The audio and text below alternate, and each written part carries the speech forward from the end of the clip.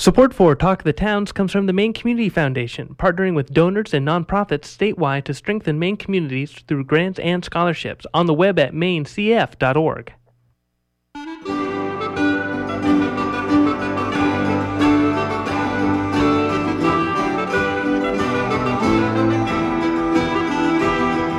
Good morning and welcome to Talk of the Towns here on WERU. We try to go beyond the headlines to make sense of the issues facing Maine communities, to share what works, to seek alternative solutions. Talk of the Towns is produced with support from Cooperative Extension, the major educational outreach program of the University of Maine, with offices statewide. Cooperative Extension puts knowledge to work with the people of Maine, and like WERU, whose mission is to be a voice of many voices, operates out of a sense that everyone benefits when we share our knowledge, our experience, our concerns, and our perspectives. We're about to practice the magic of community radio, in which those of us in the studio and you who are listening create a dialogue that we hope will be of benefit to our friends, our neighbors, and colleagues. I hope you'll stay with us for the next hour and Talk of the Towns. As our policies and health systems have evolved, and despite our best intentions to provide care for those with developmental disabilities in the least restrictive environment, some people fall through the cracks. People with mild disabilities seem to get by, and those with severe needs get structured care, but many in the middle and their families are left in limbo. And for these, it's been said that graduation from high school may be the saddest day, when forms of support provided to children evaporate for the adults they are becoming. I hope you'll stay with us for the next hour as we talk about when graduation is the saddest day, a family and community response to developmental disabilities. I'm pleased to have some guests in the studio with me who can help us with that topic. Glad to have Dee Karnotsky and Lee Haynes, who are parents of a child young man who has developmental disabilities, along with Patty Ryan, who is assisting them in their hopes to establish a group home on Mount Desert Island, and glad to have Meg Dexter. Meg is with the Charlotte White Center in Dover-Foxcroft. Welcome to you all. Thanks. Thank you. Perhaps we could just start and ask each of you to talk a little bit, very briefly, about your connection. I'll start with Lee. Lee, you're a physician and in Bar Harbor. Tell us a little bit about yourself. I've practiced internal medicine in Bar Harbor for 35 years now. I'm the father, I'm the father of a 18-year-old son who has developmental disabilities. Dee and I may be known to the WERU community as the folks who ran the Austin-Acadia Connection music series for about 15 years on the island. Great. Dee, tell us a little bit about yourself. Tell us a little bit about Austin to Acadia. How did you get involved in that? Well, we traveled to Austin to hear music, and one time we were in Portland hearing one of the artists we really liked, and we realized that it might be easy to have them come up to Bar Harbor where we could pull together a crowd. We wanted people to hear the music we liked. Great. And Patty, a little bit about yourself. Oh, I've lived on the island, on Mount Desert Island, for over 40 years now, and I think I've known Dee and Lee for just about all that time. And my connection with them in this respect is just to try to find a local solution for something that's I didn't see before. Right. I wouldn't have seen if I hadn't known them. Right. So. And Meg, tell us a little bit about yourself and your connection to the Charlotte White Center. Sure. I am the division leader for the Charlotte White Center, and we provide quality community health and social services to adults and children with developmental disabilities, behavioral health challenges, substance abuse issues, and we're based in Dover-Foxcroft, and we were approached actually from one of our board members who knew Dee and Lee, and we became involved at that level and started talking, and now we've been kind of part of the group and planning for this local solution. And how long has the Charlotte White Center been around and doing this kind of work? The Charlotte White Center was established in 1979 by Charlotte White, who was a state legislator, and it started with one very small day program, about 4 employees, and we now have over 25 distinct programs, 500 employees, and 3 separate offices. So it's truly grown over the years, but 32 years. That's great. So for all of you, long-time connections to place and more recently to an issue which is a family concern and a community concern. Dee or Lee, could you start and tell us a little bit about when you first knew Norman and how you came to be connected with Norman.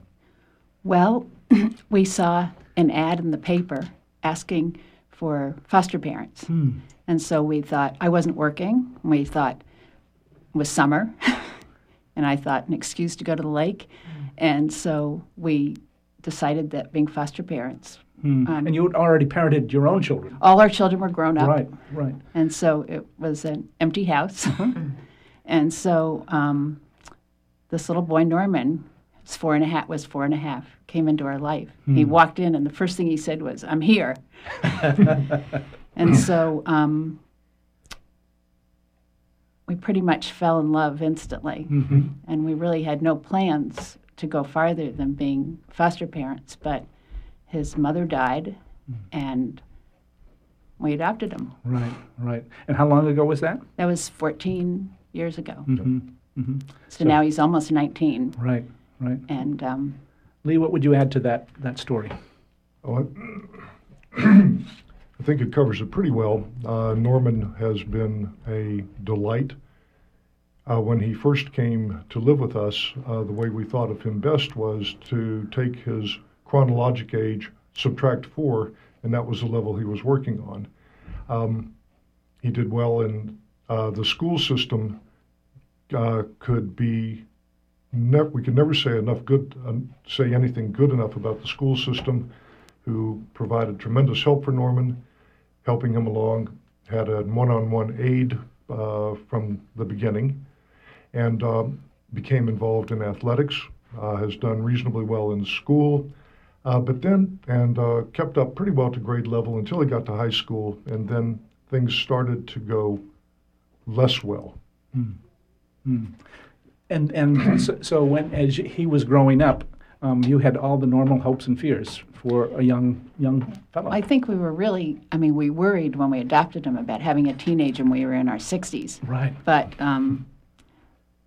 we didn't really worry then that he'd never be able to be independent, completely independent. And now, since we got him evaluated about 3 years ago, we realized that he would never be able to be completely independent. And when he was young, we could invite friends over to the house, and he could have reasonable time playing with them and had friends that came and went. But as he got older, and the people in his grade got more mature, the friends kind of dropped away. And until it seems that even though he has a social life in school because he says hello and hangs around with people, and everybody has been so nice and the kids have been wonderful with him, there really hasn't been a social life at home. Or his peers kind of, as you say, they got more mature. Yeah. Norman didn't. Yeah. Didn't. And his friendships are different than ours or theirs would be. Sure. And so he doesn't really have people to be with. And what was the process that led you to say we're going to get kind of a more detailed evaluation? Lee? Well, excuse me. Things weren't going as well as they ought to. Norman had about 3 diagnoses that had been made about attention deficit disorder and perhaps some obsessive compulsive problems and something called an oppositional defiance disorder. But things weren't going well, and he was reassessed, and the diagnoses were changed to pervasive developmental disabilities. Pervasive developmental disabilities, not otherwise specified, and that's a diagnosis that's in the category of the spectrum of autism.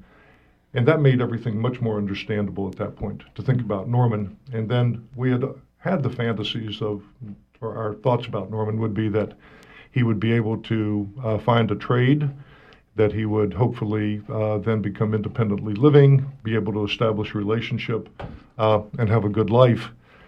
But the new diagnosis made us aware that that really wasn't going to be in the cards, and that we would have to find help Norman plan for another future, and that we'd have to plan really for a lifelong future for him. Help us understand what that diagnosis means. And Meg, you can kind of pitch in if you can. You talked about it somewhere on the spectrum of autism. What do we know as lay people about autism and that spectrum? Well, people on this spectrum have a varying degree of disabilities. And what they've explained here about the social interaction, that is not something that people with autism are comfortable with, or people who are on their spectrum are comfortable with. They have a hard time establishing relationships with other people. They're oftentimes very set in their ways. They don't transition well from issue to issue or place to place. And they sometimes need a little bit more time and a little bit more patience in waiting for that process. And we support many people with autism or on the spectrum in our services. And a lot of the training we do with staff is to really meet them where they're at, develop a system that works for them, oftentimes a visual calendar, something that they can see in front of them that they can use and be in control of, so that they can kind of control their own destiny and make those choices and live as independently as possible. So. And that's one of the policy issues that we struggle with as a country, as a community, is the Supreme Court ruling that says we're going to help folks live as independently as possible. What's that dilemma like as we've kind of encountered it as a society? It's definitely a struggle. We are reliant on state funding, federal funding that is not available. It's drying up. It's getting cut. And so we, as an agency and as a statewide association that we were part of, are trying to look at alternate ways to support people. We typically will provide 24/7 staffing in a typical two-person home that we would develop, and that costs money. You have wages, you have benefits, and you have all the expenses of running a regular house on top of that.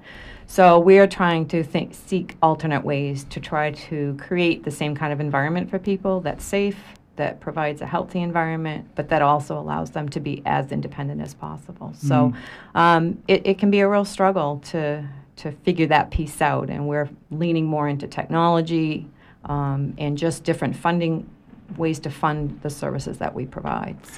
So all of us can remember when this wasn't the law of the land. All of us are old enough to remember that most of the time folks with these kinds of needs lived in a very restrictive environment. Absolutely. So what's been that transition? Can you help us kind of see that transition? Sure.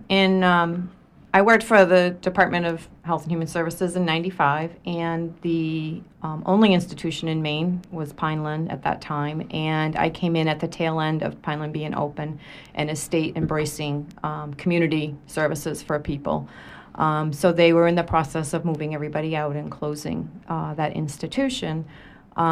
With the mindset of being very person-centered and looking at each person as an individual, not as a group, so that you don't have a cookie-cutter approach to providing services to people. And that out of that came a person-centered planning process where each individual had their own team made up of a variety of people, and really, and including that person, which oftentimes in the past, the person was not included in what their destiny was. And so that was a real shift back then. There was a lawsuit against the state that protected a class of people that were in the Pineland institution. That has recently been dissolved, but we have a much better system where we really focus on each individual and try to provide, even if they're living in a congregate living arrangement, everybody has their own goals, their own separate dreams, desires, and ways that we support them. So. You're listening to Talk of the Towns this morning. We're talking about when graduation is the saddest day. A family and community responds to developmental disabilities.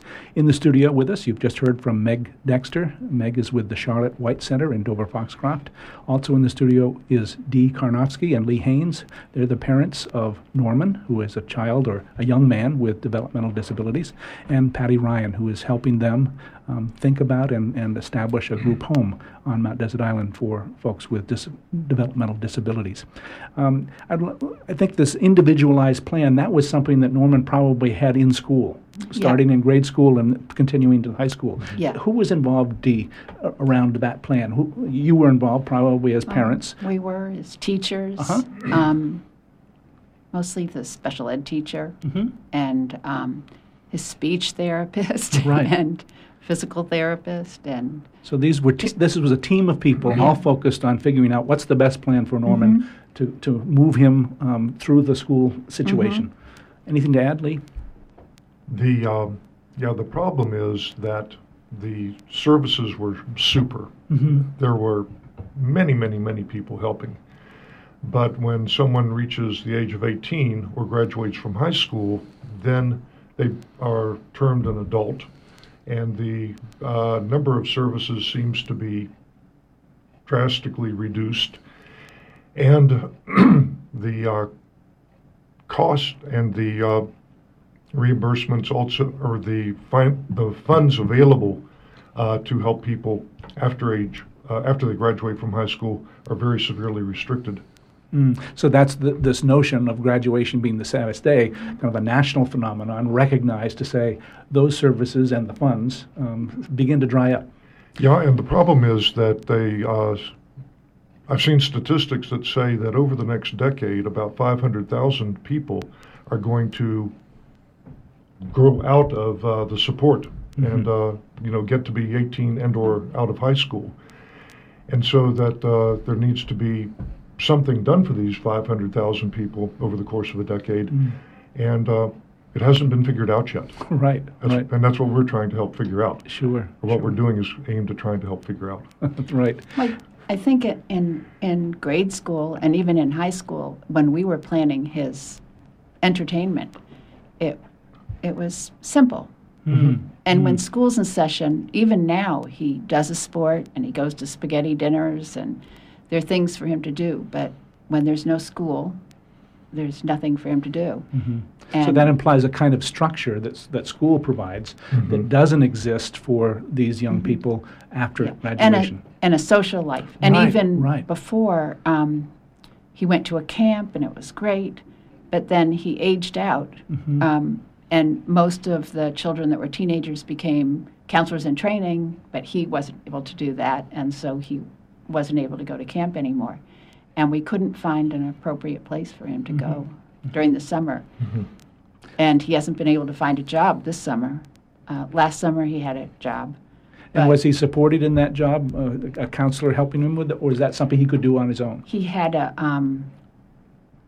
job coach Right. for a week, I think, and then they said he was doing well. Great. So stop. But I think the economy is such now that the support he was getting doing his job isn't possible right now.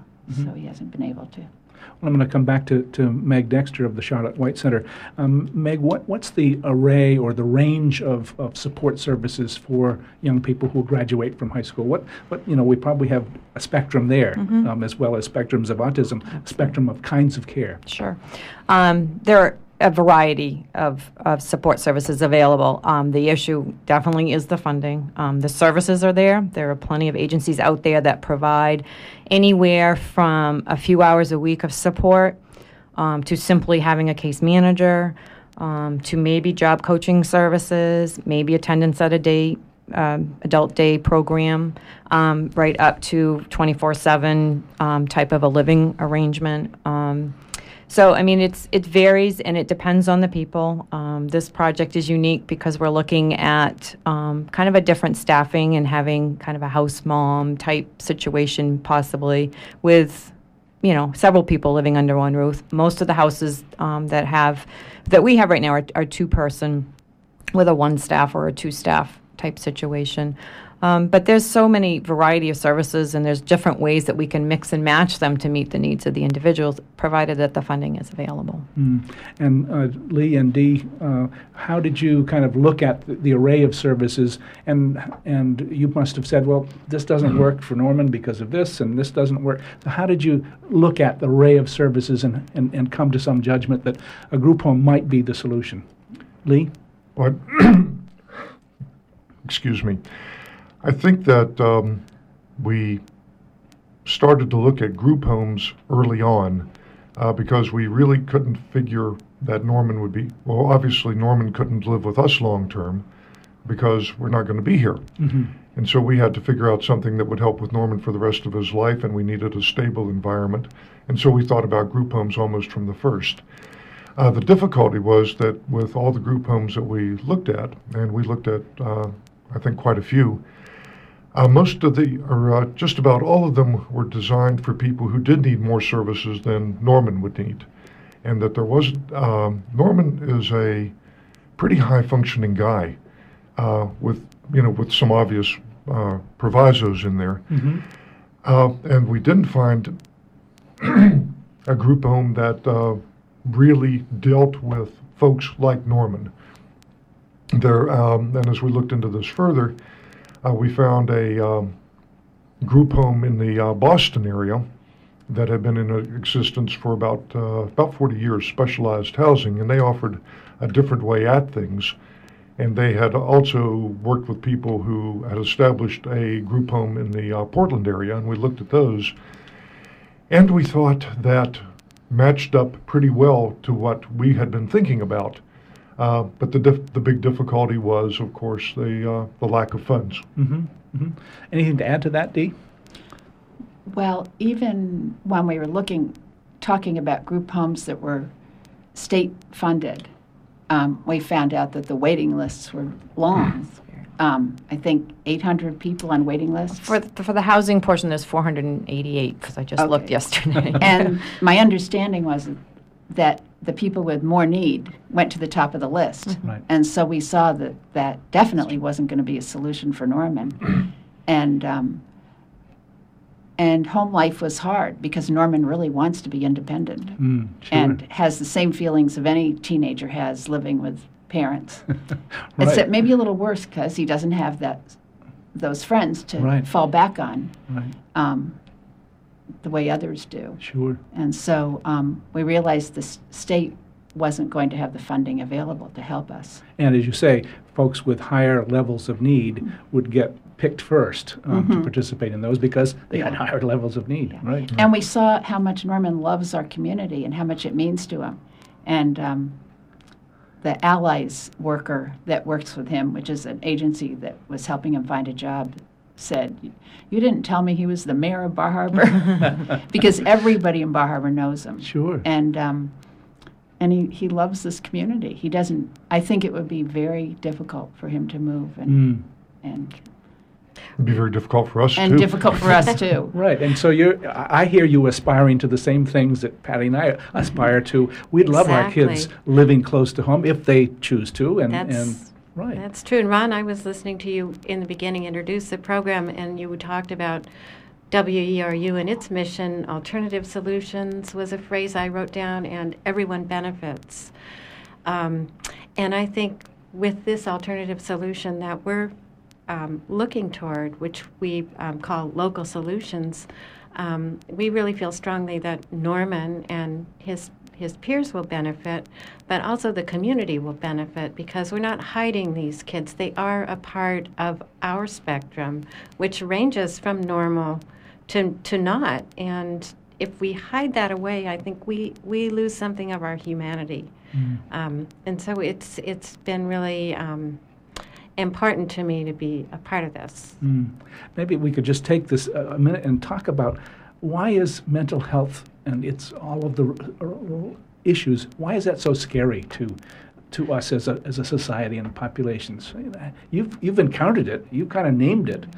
You don't want to hide it, but any thoughts about why we are so afraid as a society about mental health issues and kind of embracing, saying that spectrum? What are your thoughts, Lee? Well, I think it's because it's a big problem, and we don't have good solutions to any of it right now. Pure and simple. And support services are down, funding is down. There are no breakthroughs in terms of medications, in terms of mental health issues, really. It gets very confusing and difficult when you're thinking about the rights of the individual as opposed to in terms of independence and being able to choose things and how good that judgment is and what's really going to happen with people making those decisions for themselves. So it's really a terrible can of worms.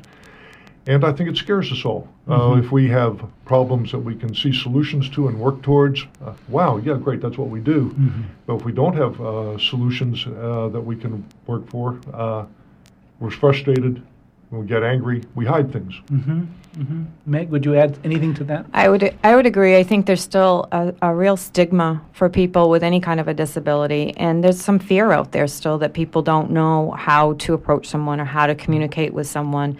And the message simply is just like you would anybody else. I mean, they're people, and when we describe what we're doing, we don't talk about patients or clients. We really say individuals and people because that's what we do. We are people that help people. And I think if people can approach it that way and kind of lose that fear and get to know some of the people that we support, and all of our programs are very embedded in the communities, that we don't have signs up, we don't put signs on our vehicles, so people don't know that it's a Charlotte White Center home. It's just neighbors living next door. And I think, the more we can do that and the more we can not label ourselves, but just say it's just people who need a little extra support in their lives, that I think we can get rid of some of those stigmas. We certainly, in the old days, and I'm thinking 1800s, 1900s, folks who had developmental disabilities lived among us.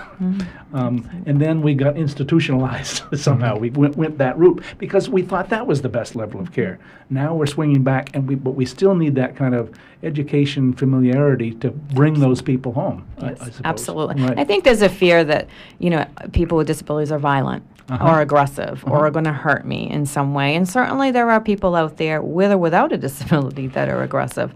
And, it's called getting to know your neighbors and know who they are and, taking precautions as necessary. But I don't think it's not everybody with a disability is going to hurt me. It's just not like that. And unfortunately, sometimes the media picks up those cases where somebody has a disability and commits an act of violence, and that kind of becomes the mindset of a lot of folks. So the solution to not knowing is to help people know. Absolutely. And I suppose that's part of what you've been talking about with people as you begin to attract attention and support for a group home.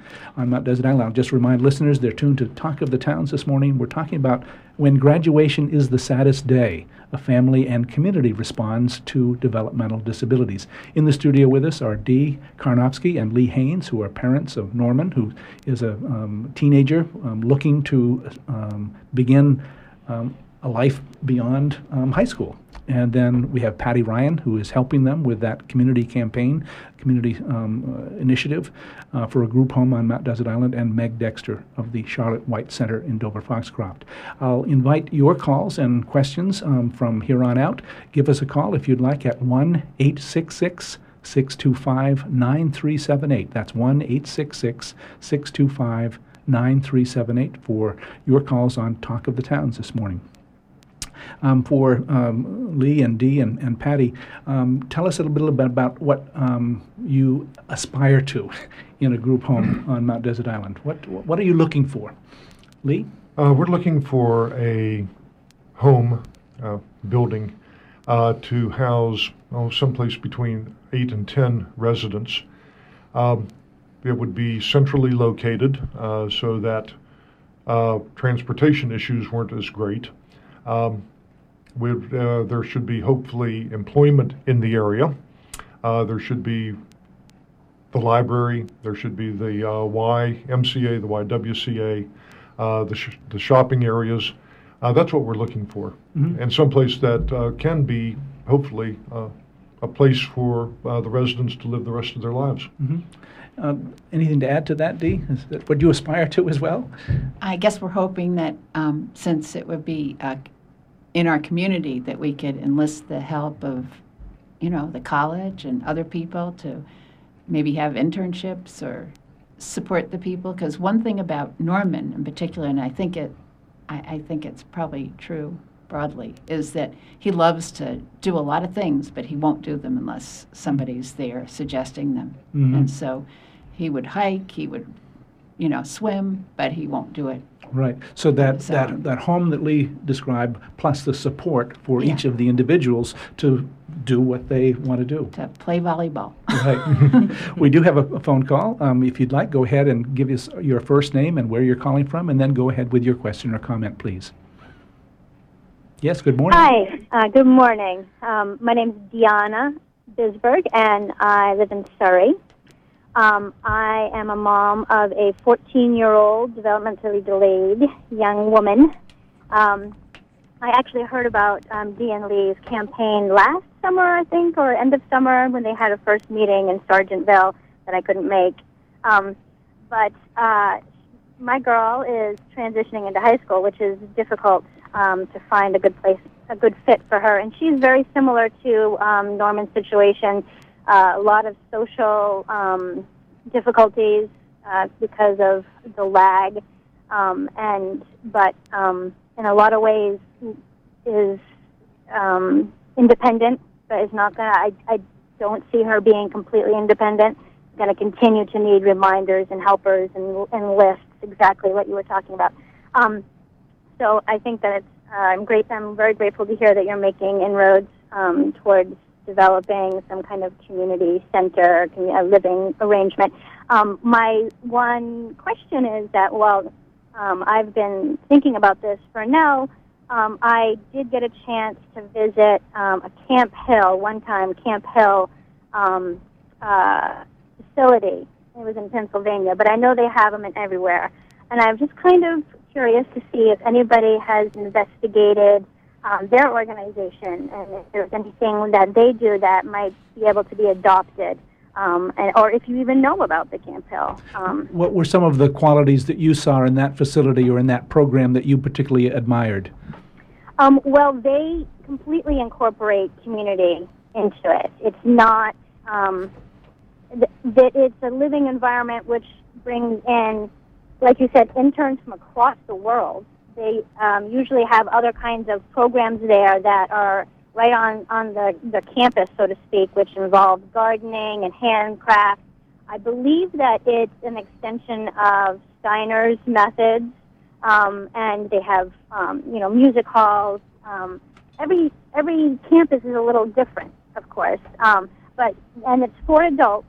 It was established to support adults who have developmental delays by making a community that is not exclusive to them. So the people who are there are assisting them, but they're not staff, so to speak. It's about a community effort to live together, to recognize people's strengths, and to really just assist each other in general. Great. Well, thank you for your call. We'll get some comments from our guests this morning. Thank you. You can call as well if you'd like to participate in this conversation about a family and a community response to developmental disabilities. Give us a call at 1-866-625-9378. Any responses to Deanna's question? Meg? I actually had not heard of that company before, but I wrote down the name and I will be investigating it. Right, absolutely. right. So it's a great thing to hear about different services in different parts of our country to see what other people are looking to do. So, but it certainly sounds as though the group home that you aspire to incorporates many of those same things that Deanna was talking about. I've heard of Camp Hill. Uh-huh. I don't believe it's in Maine. Uh-huh. I believe it. Well, she said the cost to was Pennsylvania. There may be a cost. So let's talk a little bit about what you've done. You've aspired to a group home. What are the practical steps that you're using to kind of get us along the line? And I think each of you have something to contribute to that. Start with Lee. What are the practical steps you're taking? We have been extraordinarily lucky in that the Charlotte White Center has been available to help us. We started from a position of total naivete, and we're probably still pretty close to it, but we've learned a lot. What we've gotten done in the about 9 or 10 months since our first meeting with parents is that we have obtained a 501c3, which means that we are a recognized nonprofit organization, which is tremendously helpful in terms of fundraising, because it means that contributions are tax deductible. We have developed a board of trustees. We have governance set up. We have And we are also now have a banking situation set up so that we can move on to the next step of our endeavor, which is fundraising to get a building, get the bricks and mortar. We have also looked at several buildings in Bar Harbor, and they've been looked at by the Charlotte White Center people. And as I say, everything that we have accomplished has been with their help, and they've been timely and helpful, and can't say enough good about what they've done. Great. Patty, what would you add? How did you get attracted to this particular issue? You've known Dee and Lee a long time, but what said, I'm going to step up and work with them about this? Well, I think it was very personal. Watching Norman in a social setting is really a wonderful thing. He's charming and outgoing. He's appropriate. When you know Norman, you know there he is. Here I am, he said, right? Here I am, yeah. And then I've also observed him at home when he's not working, and he's a young 18-year-old. He's lonely, and it's not happy for anyone involved. It's frustrating for Dee and Lee. I think all of us as parents want our children to grow up and be strong, resilient, independent adults. And I think in listening to the diagnoses, the word pervasive really hit me, and I thought that is dismal. There has to be a solution that works for Norman, that works for all of us, because this is not just Norman's problem. If Dee and Lee just said, we're done with you, you're out, it would be much more apparent to the community what we need to step up to the plate for here, because not only is Norman capable of a productive life, he's capable of being happy. And when you see him happy and you see him, you juxtapose a sad Norman, it feels like there's something we can do here without much effort. People are raising money for all kinds of things. It felt to me like it's a big chunk of money. Real estate in Bar Harbor is not cheap. We all know that. But I think it's something that really we can do as a community. As a community, Bar Harbor is much more blessed by deeper pockets, I'd say, than other communities in the state or the nation. And I think it's going to be very doable, and we'll all feel good about doing it. Meg Dexter, what would you add to that? You're helping this group, but probably other groups, with these kinds of issues. Sure. First, I want to thank Lee for his kind words.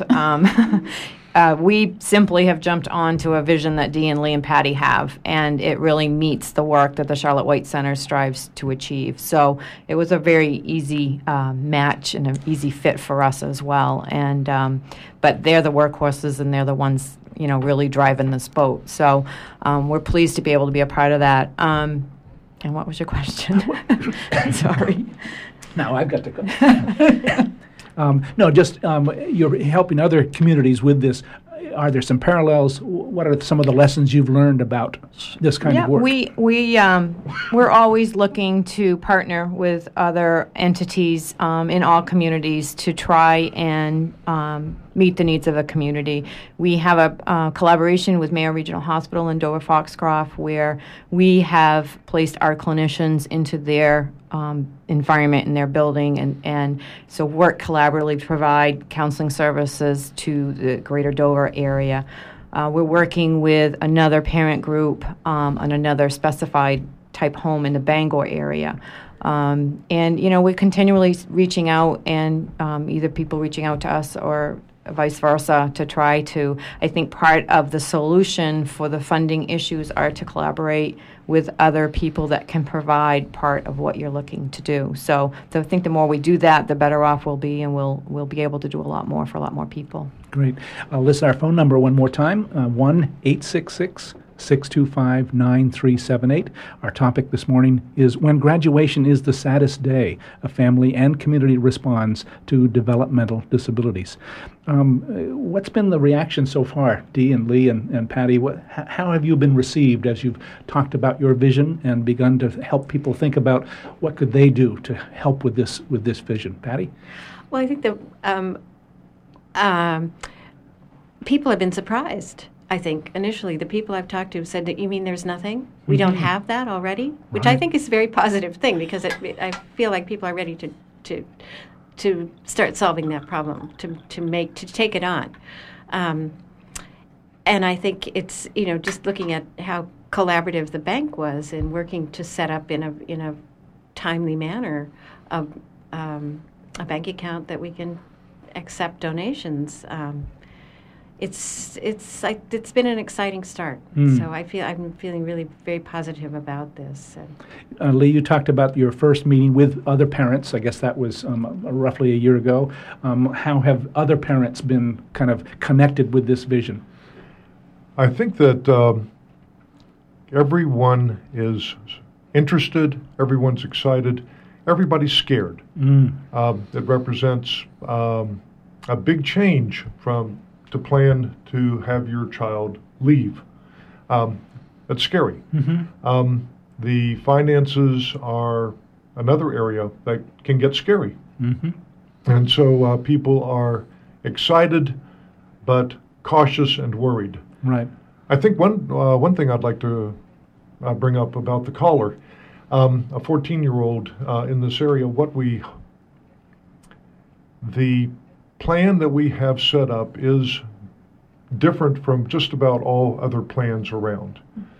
It looks as if it is financially feasible, and if it is financially feasible and everything works out well, then it could be done not only in our community, but in other communities to help the people who are going to be coming up like 4 years later.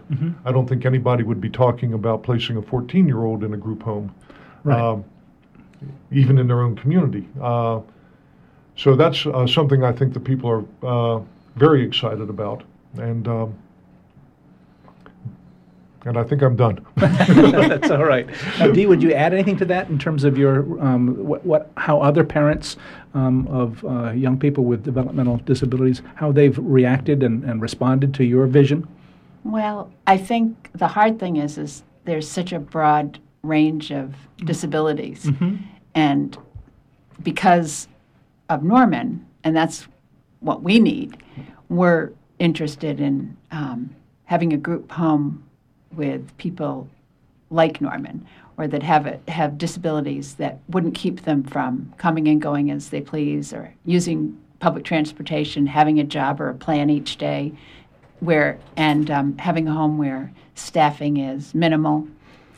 And we know people who have greater needs than that, and so we kind of struggle with how group homes can be fashioned for everybody that needs them in groups of what they need. So have you encountered others who have similar disabilities to Norman, so that you know that there's a kind of a critical mass to make this? You said, Lee, that it might work out financially. Have you encountered people who are saying, "Oh, that really seems to fit for me or my child"? I think we have. I don't think we've had enough public exposure to know how many people are really out there. Our sense of it is that every time we talk to somebody, they know either about their own family or a family they know that is in the fix of aging child with very aging parents. Maybe not a child. Norman is 18. Maybe a child of 30, maybe a child of 40 with parents appropriately old. Yes. But they tend to be sort of silent and hidden until you get the word out, and that's one of the reasons we're here. Is for people to know that we are working on this. We welcome calls and interaction with anybody. We'll talk to anybody. Phone number at home, I can give you email addresses, the whole thing. Maybe we can do that later on. We will. And I'll just remind listeners that they can call and ask their questions now at 1-866 625-9378 here on Talk of the Towns on WERU as we talk about when graduation is the saddest day. A family and community responds to developmental disabilities. We have a caller on the line now. If you'd give us your name and where you're calling from, and then go ahead with your question or comment. Good morning. This is Yo in Tremont. I want to protest the repeated use of the word disability because it is often seen that people with neurological challenges have abilities that neurotypicals can't even fathom. And I think a word that has been coined by the on the spectrum community is diff-ability with an F. To recognize the fact that these people, as challenged as they may seem in our world, they perceive things in a different world, which frankly is where we're all headed. And I think that there will come a day when neurotypicals would wish that they had these diff abilities. Thank you so much for putting on this show. Well, thank you for your call and for your interest. Patty? I have to respond to that because it brings such a smile to my face. Thank you so much for the call. It just brings to my mind so many stories, so many Norman stories. You want to share one? Well, and I also love the neurotypical. I just thank you, Yo. We were camping over 4th of July weekend, my husband and I and Dee and Lee and Norman. And Norman was talking about fixing something that he'd fixed at home, and I didn't even know what it was. It's a new, some electronic thing. It's a universal remote. It's a thing you push buttons on, and it controls everything in your house. And so it had somehow lost its memory, and Norman was telling me he had reprogrammed it, and then Lee continued the story. He said, it was something we bought something like 2 years ago, and it has a complex code that connects it to everything in the house, and it's a series of numbers, and it's very long, like 20 numbers, something like that. And at the time that Norman was fixing it, Lee was spending his time looking for the manual so he could find the number that was written down that he had to punch in, and Norman said, I'm fixing it, Dad. And Lee said, well, it's got this long number. Don't worry. I remember, and he did. It was 2 years later, and that's just one of a number of stories where there's a complex sequence or number or series that he knows cold and remembers for years. That just nowhere near my somewhat neurotypical brain. Great. If I can tell one of those too. We went to Western Vermont at one point to see a music show. Actually, it was Eliza, who we were talking about earlier. Eliza Gilkison. Yes, thank you. And we were at a campground, and it was back roads, drive along, got to the place where she was performing, actually Arlo Guthrie's church that he bought after Alice's restaurant. Headed back, storm was coming up, darker outside than inside your stomach. I just couldn't see anything. Starting to rain, no, not even any paint stripes on the road, no directions, no names. We're going along, and Norman suddenly says, you've gone too far. And I said, we're supposed to turn back there? Now, we had never talked anything about paying attention to how we get there, and we didn't have a GPS unit at that time. But I trusted Norman, so I went back and took the left that he said to take, and then bang, we're at the campground. And if it hadn't been for that, we'd be driving around back there yet. Just, there's something very different about his brain, and that comes out in wonderful ways. So different abilities. Different abilities, right. Absolutely. Great. 1-866-625-9378 if you've got questions or comments as we talk about when graduation is the saddest day. In the studio with us are Dee Karnofsky and Lee Haynes, who are parents of a child or a teenager with different abilities, and Patty Ryan, who is helping them in a long-term project to establish a group home on Mount Desert Island, and Meg Dexter of the Charlotte White Center in Dover-Foxcroft. So you've begun to look for space. You've kind of organized yourselves as a nonprofit organization. You mentioned that you thought it could work out financially, and Meg, you're probably helping with those thinking that thinking about how the mix of resources would come together to make this possible. Anything to share at that point?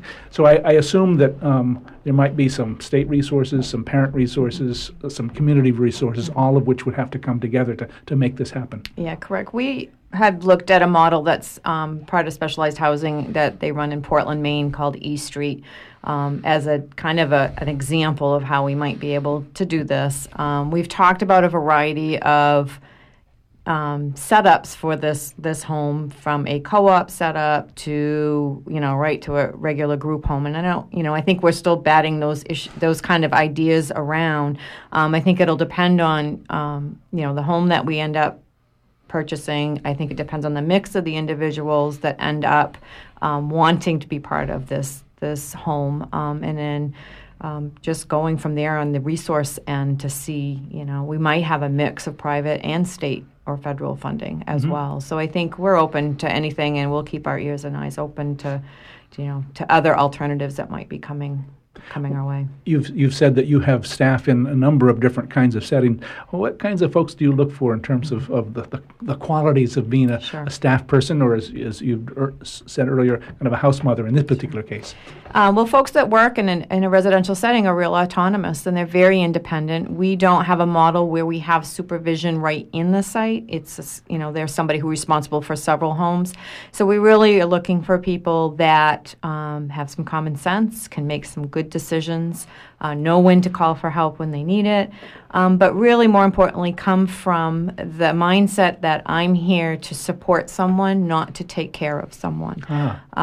Because it's really not about doing for other people. It's for helping them realize their own lives, their own dreams, and their own wishes, and however that may manifest itself for themselves. And I think so we try to, in the hiring process, try to figure out where those personality traits come through, because it really isn't taking care of people. It's kind of being there as that support and that safety net when they need it. Right, and it sounds like that was the environment that was set up in the school system for Norman to kind of have that kind of support, and you want to continue that into the community. We have another phone call. Go ahead and give us your first name and the town you're calling from, and then go ahead with your question or comment, please.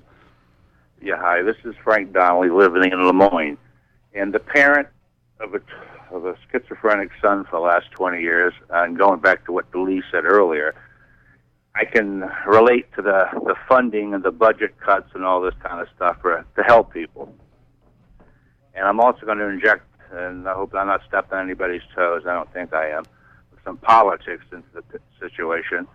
If, as a country and as a people, if we didn't spend our money going around the world bombing other children, there's lots of with party disabilities, we'd have more money in this country to fund all these things. Excuse me for maybe throwing that into the mix, but that's just the way I feel. And having dealing with mental issues for the last 20 years with my son, I know the funding constraints and the in and outs of the situation in the system. And I really appreciate this program. And I've seen Norman around at a few events, and he's a lovely, young, bright man. Thanks so much, Frank, for your call. 1-866-625-9378 if you have a very brief comment. We're going to begin wrapping up in a few minutes. This notion of priorities at the community level, at the national level, I guess, is something that Frank has contributed. When you kind of go out and appeal to people to think about the vision that you've had, it's about priorities. You're asking them to consider some different priorities. How has that been as you ask people to think about this issue, Patty? Well, we don't like to look at the negative side of things, but I think that often helps us organize priorities. If we look at the expense of these children, these young adults, unsupported in the community, it can be grievous. I mean, they're very vulnerable to predators, vulnerable to getting in trouble themselves. The number of people with diff abilities in solitary confinement in the state of Maine is staggering. It's a major percentage. The number of people in solitary confinement in the state of Maine is greater than the number in the whole country of England. So, we need to look at the expense to the society of not looking at this problem. As negative as that sounds, I think financially that's a strong argument. And otherwise, I think we have a strong moral argument to address this issue. It's simply good for all of us. Mm-hmm. What would you add as we begin to wrap up, and then I'll ask you to list some contact information. Each of you, what are your hopes long term? Dee and Lee, you hope for a group home for a young man who will probably live beyond you, and that's the whole idea. That we're looking at the long term. They're speechless. I'd like to see him happy living in a home with other people that he can be friends with or family with. Right. And that we can be a support to that home as long as we're able, and that it's just part of the community, and that as that gets up and running, that other people find other solutions, other local solutions for people with problems like mentally ill son. Yes. And that so that nobody has to worry what will happen to their children when they're not there. Mm-hmm. And something we all aspire to. Yes. That's right. And that nobody will feel socially isolated. Right. Patty, what's your hope as we think about this in the long term? Well, I'd like just to echo Dee. I'd like to be able to think that Norman and people like Norman who don't slide easily into what society offers will be able to live on beyond us in a productive way. And I think the more we focus on it locally, the more we create a model for a broader sense of priorities. Our last caller addressed that, and I think if we make that a really strong, shining example, it'll be contagious. I'd like to see that. Meg Dexter, what is your hope? I echo what they both just said. I think from a broader perspective, we would love to be a part of this project, but we'd also like it to be a model for other areas in the state, because I think this is a huge need to come up with alternatives on how we can make sure that people realize the lives that they want to have and be as independent as possible. And Lee, your hope briefly, and then contact information. How would people get in touch? I want Norman to be happy. I want Norman not to be lonely.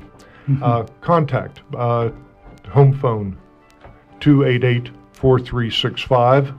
Happy to talk it over with anybody. Email olh@midmaine.com, a way to be in touch.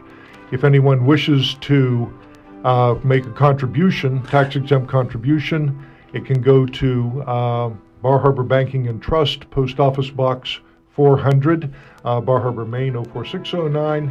Thank you, Lee. We've come to that time when I want to remind you that this program was produced with support from Cooperative Extension and the Hancock County Extension Association. With offices in each county, Cooperative Extension is the major educational outreach program of the University of Maine. Our radio collaboration with WERU began in 1990 and continues with your support. Join us from 10 to 11 on the second and fourth Friday mornings of each month for Talk of the Towns. Our theme music is a medley from Coronach on a Balmain House Highland music recording. Thanks again to our guests in the studio developing Local Solutions, an organization creating a group home for the developmentally disabled? No, not developmentally differently abled. Yes, I'll get it out. Thank you. Dee Karnofsky and Lee Haynes, the parents of Norman, Patty Ryan, who's helping them, and Meg Dexter of the Charlotte White Center. Thanks to our underwriters, Maine Community Foundation, who actually helped suggest this program. Thanks to Amy Brown and Joel Mann for engineering our program this morning. And stay tuned for On the Wing with Joel Raymond. This is Ron Beard, your host for Talk of the Towns, wishing you a good morning.